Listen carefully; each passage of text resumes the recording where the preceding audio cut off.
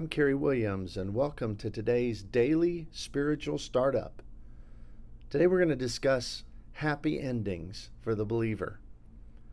In Philippians 4:13, in a text that is very familiar and often quoted, Paul says, "I can do all things through Christ who strengthens me."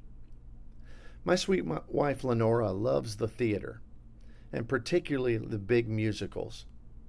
When we lived in the Detroit metro area, there's a number of playhouses, and we went quite frequently. It was her favorite thing to do.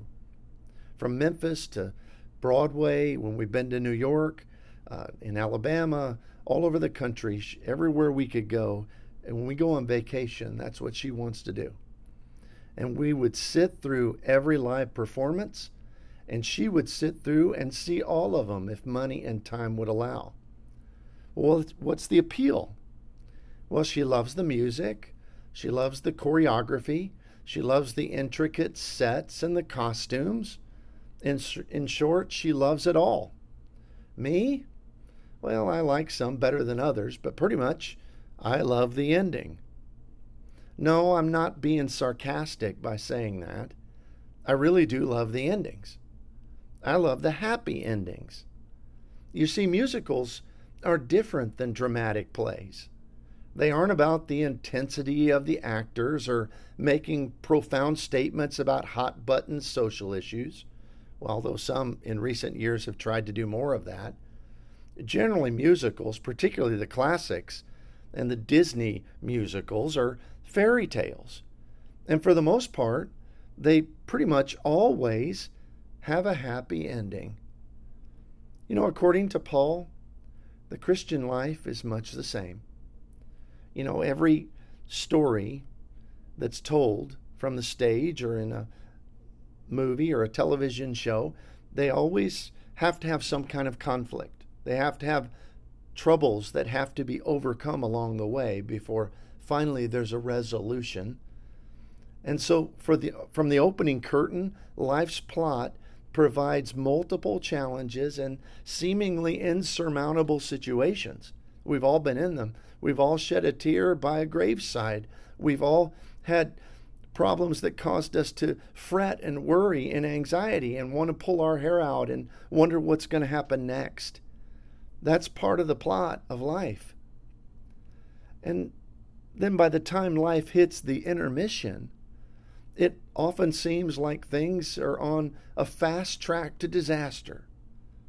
But that's part of the beauty of life.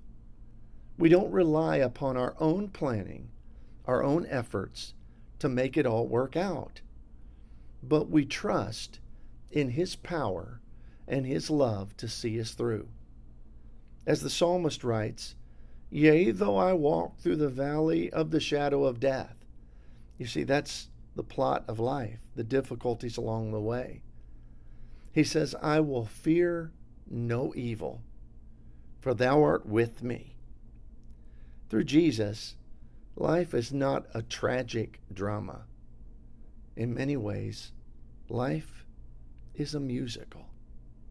And every one of us, in the play of our own life, we're the star.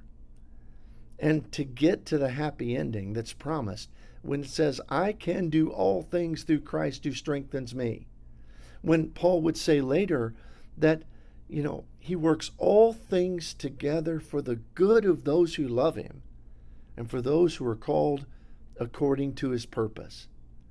That promise says that there is a guaranteed happy ending from the playwright on high, who has determined that no matter what challenges come in our life, if we'll endure, if we'll persevere through it, that in the end, we all have a happy ending waiting on the other side. That tells us life's not a tragedy. For the believer, life's a musical.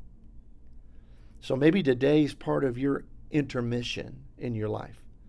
Maybe all of the difficulties of life have overtaken and they've pressed in upon you. Remember this: the second act is coming. And that if we just but persevere, the promise has been made that a happy ending awaits. I hope you have a great day in the Lord. We'll see you here next time on Daily Spiritual Startups.